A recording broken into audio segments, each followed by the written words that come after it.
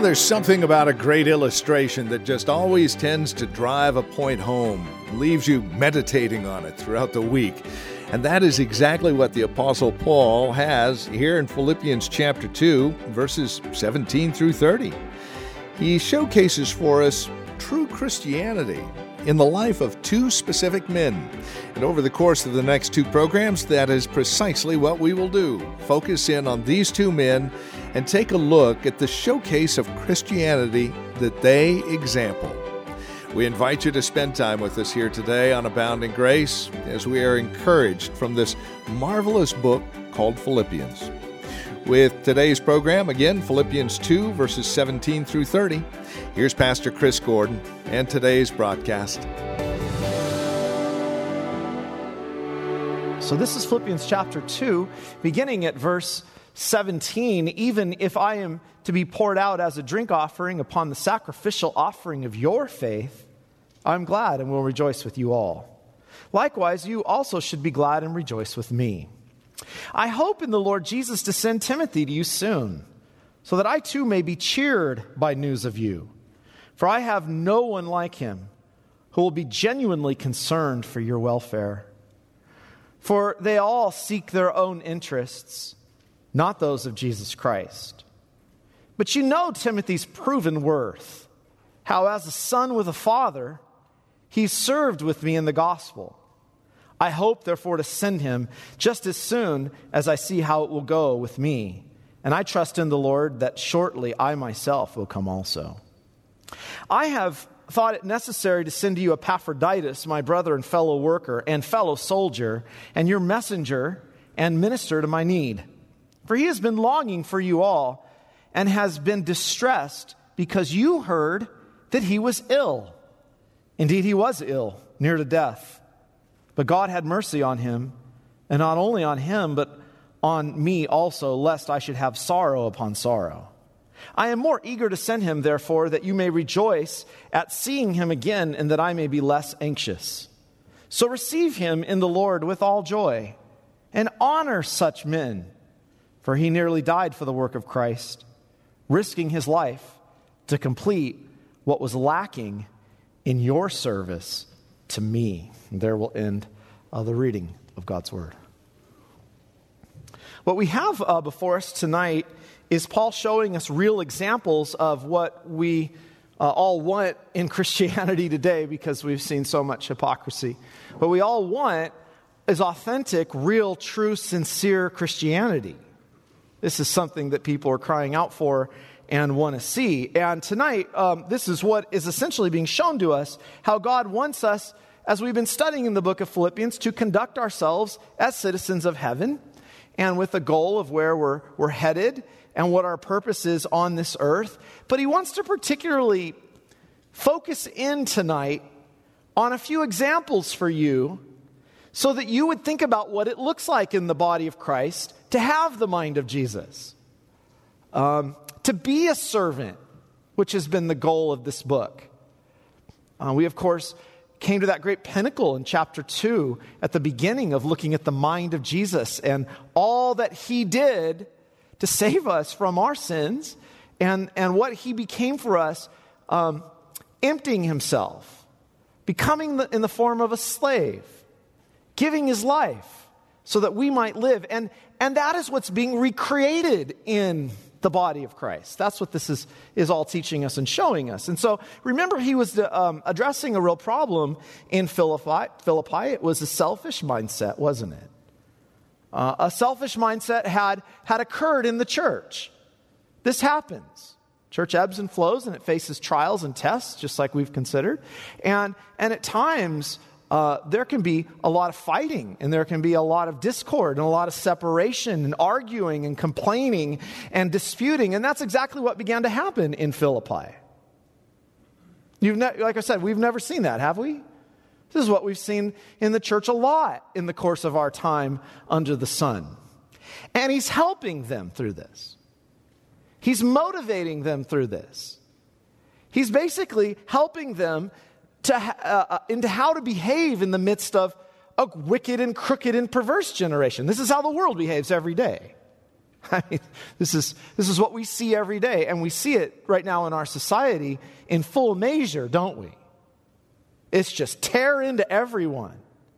It's dog eat dog, and everyone's pushing an agenda, and everyone has their side, and everyone's fighting.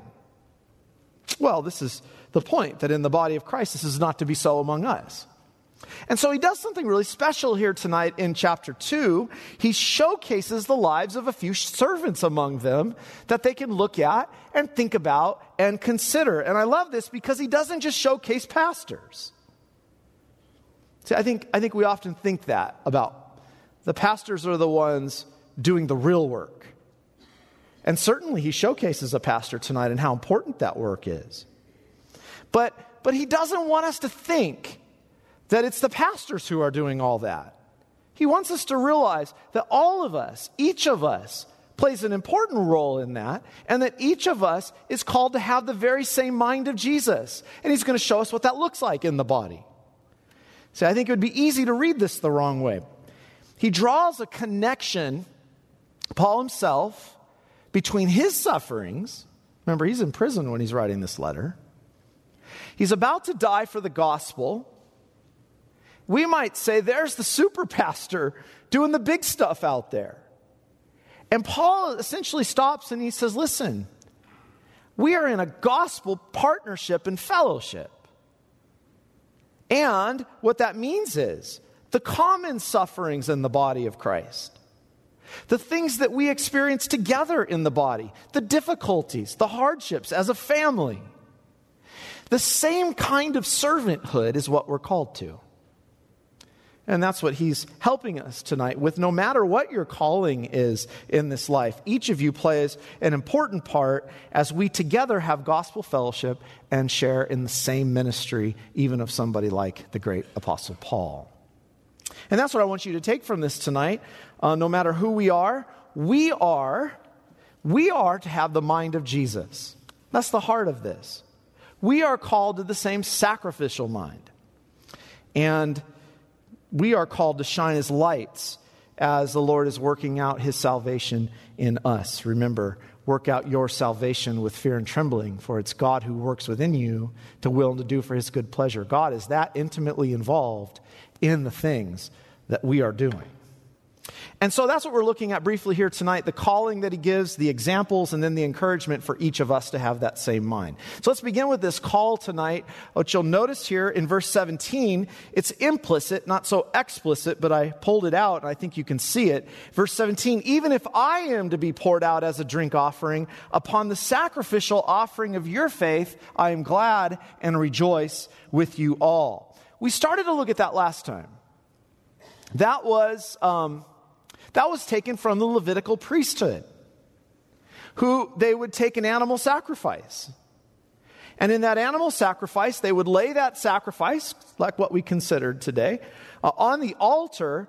But on top of the sacrifice was a libation. It was a drink offering. And the drink offering would be poured on the hot altar, and a great puff of steam would go up, and everyone would see this amazing moment of this libation being poured out on the altar.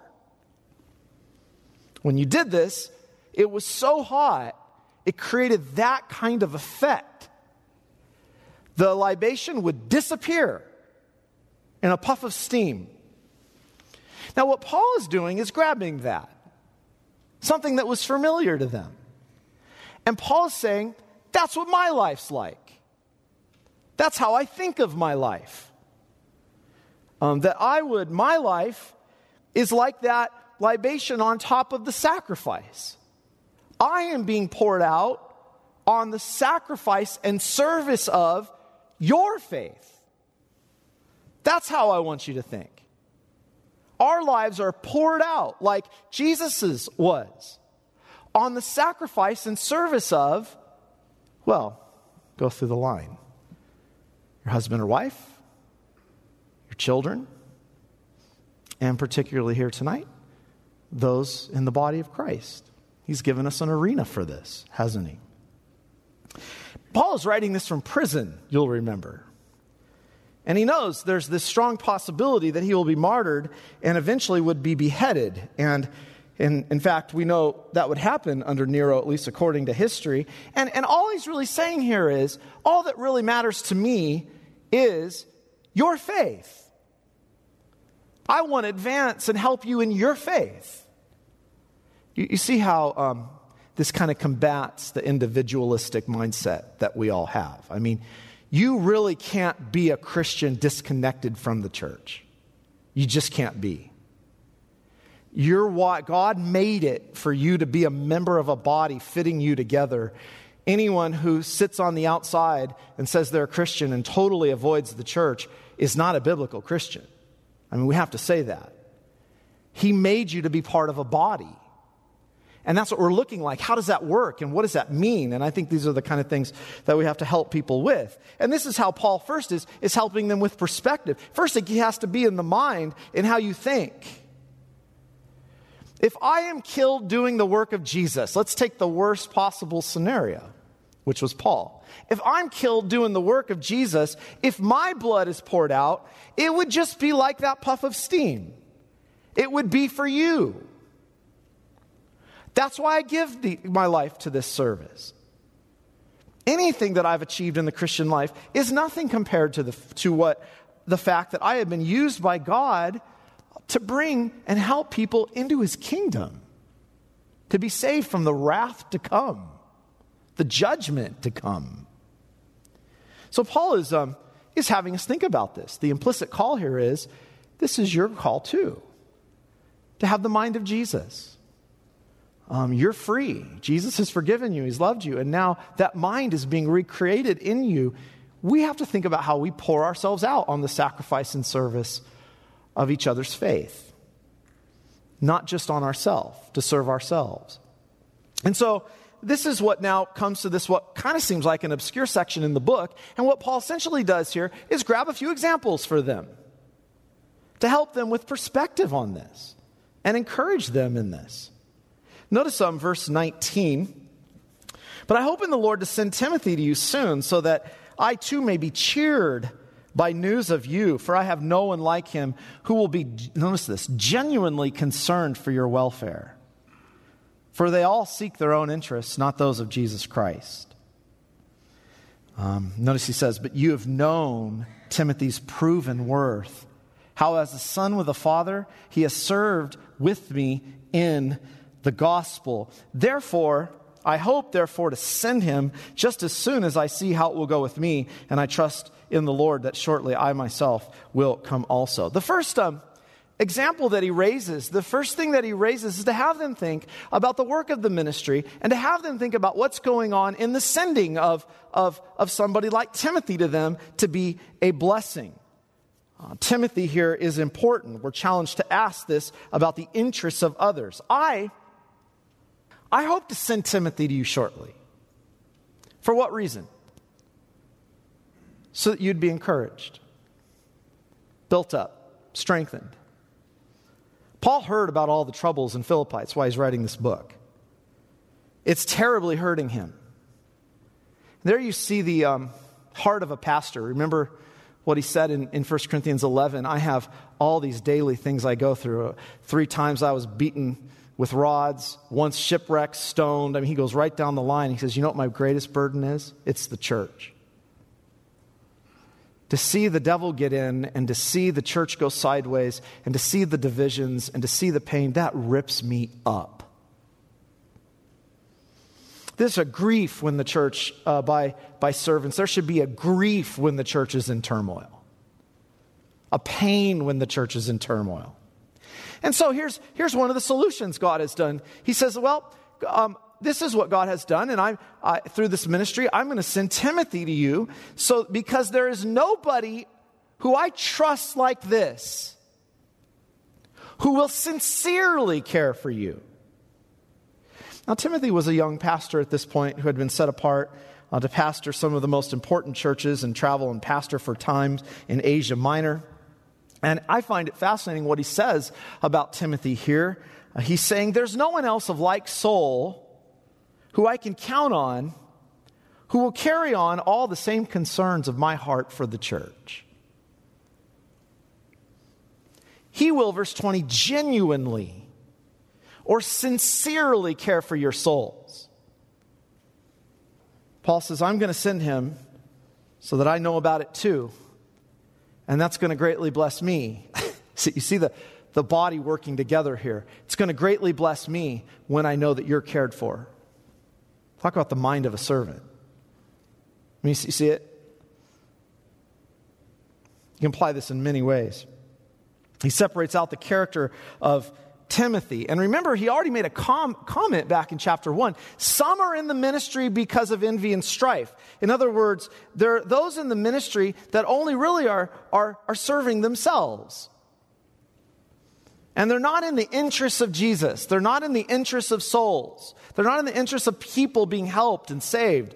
And Paul warned against this. He called them deceitful workers. People who think that godliness is just a means of gain. And he says in 21, he accents that by saying, listen, all in general seek their own and not the interests of Jesus Christ. That's the bent of human nature. It is wired in us to first and foremost be about us.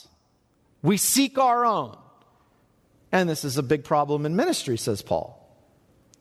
And so Paul is saying, listen, it's very rare when God does, and God has been faithful in doing this all over the place, but to find this kind of commitment of someone in the life of the church who genuinely and truly cares for the needs of others. Timothy was of that kind. We expose false pastors all the time, and pastors take it on the head all the time, even good ones. But it is important to stand back and look at good examples among us.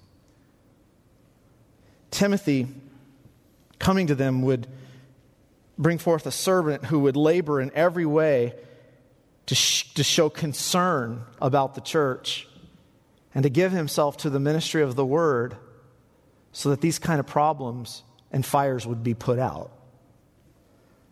He would put his life on the line and travel to these places and churches and stay to help struggling churches, brothers and sisters who were facing internal problems, number one, and then facing, which remember what we've said is the thesis here, the internal problems were driven by the pressure of a persecution in the culture coming at the church. So much cultural stuff and attack on Christians was happening. And it was affecting how the people were becoming. This is a big moment for us, beloved, in the church in America right now. This is exactly what's happened in America. All the external pressure, all the fear, all the division. Our holiday's over, by the way, as Christians in America. What has that done in the church? It's caused a lot of panic, turmoil, fear. And what Paul is saying here is, this is one of the great examples to show you how God works. He sends you pastors. You know, think of the long line of pastors in this church. Think of all the way back to Joe May's father, Reverend Rorda, to Reverend Hauerzile, Reverend Kaminga, Reverend Voss, Reverend Donovan. Now, tonight I just prayed and he's sending you another that will minister to your needs, Reverend Contreras. That's a huge encouragement. It should be to you. It's God's work. And sincere pastors bring the mind of Jesus to bear down on the congregation. So they care about that. To encourage you. To help you. You know, I think this is meant to say to people who are constantly asking, what do I do? How do I live out my faith? What am I supposed to do now? What is a true Christian? And everyone is saying to me right now, we got to fight. We got to fight. I hear this all the time. You want to know how to fight? It's with a whole different set of weapons. We are to look at these examples and see what we are to be in the body of Christ. You know, turn over to chapter 4 for a minute. You'll see it.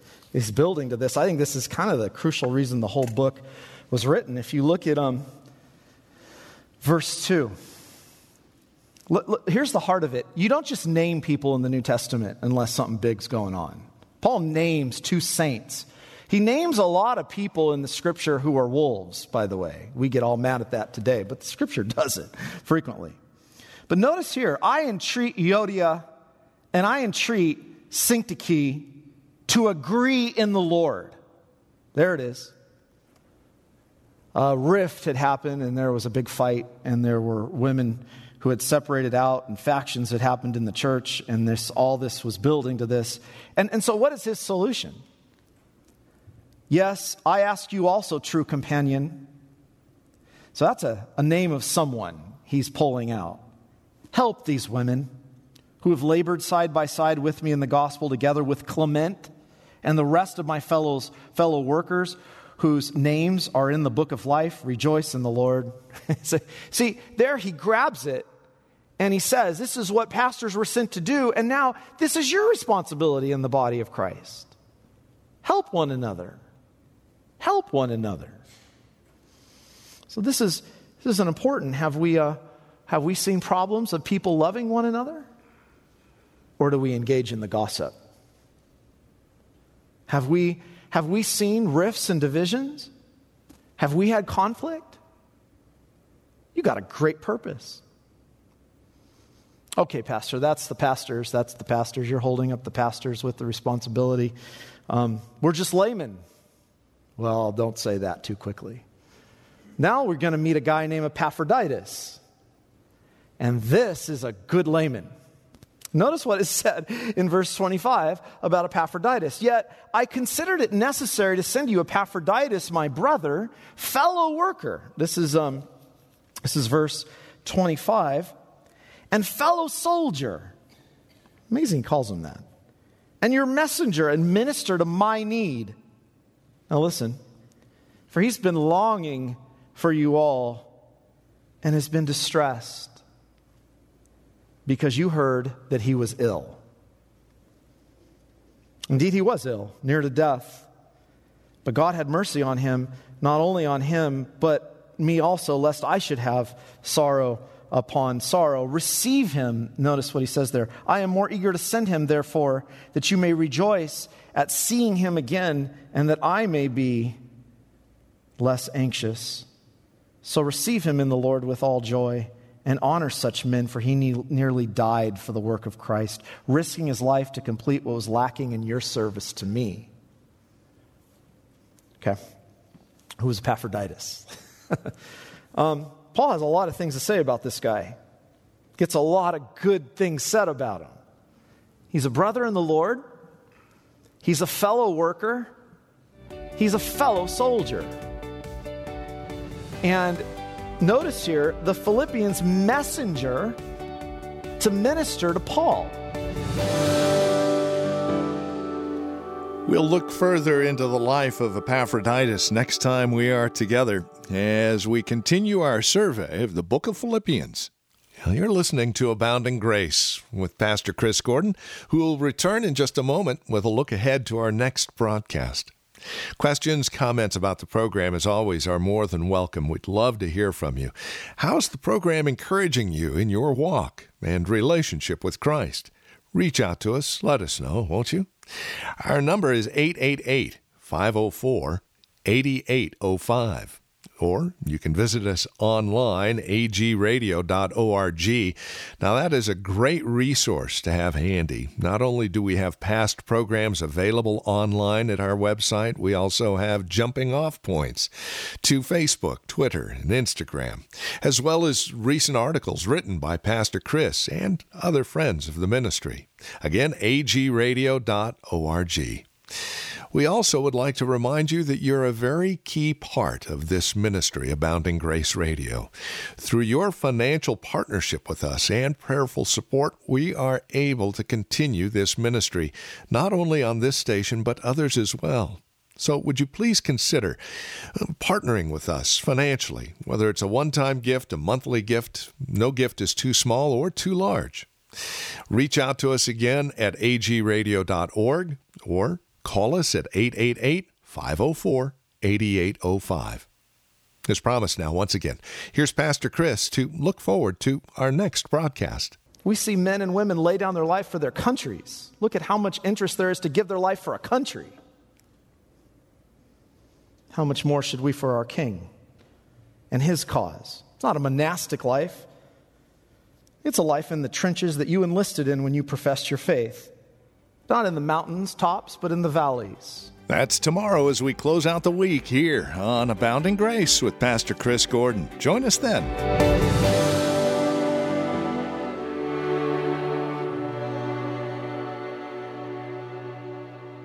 Abounding Grace is brought to you on this radio station by Abounding Grace Radio Ministries. Hi, this is Chris Gordon, pastor of the Escondido United Reformed Church. I'd like to invite you to our Sunday worship services at 9:30 a.m. and 5 o'clock p.m. on Sunday. We have two worship services, 9:30 a.m. and 5 o'clock p.m. We preach Christ and Him crucified with the goal that you would live in the joy of this comfort, in the knowledge of the forgiveness of all of your sins. 1864 North Broadway is the address here in Escondido. We'd love to see you this Sunday.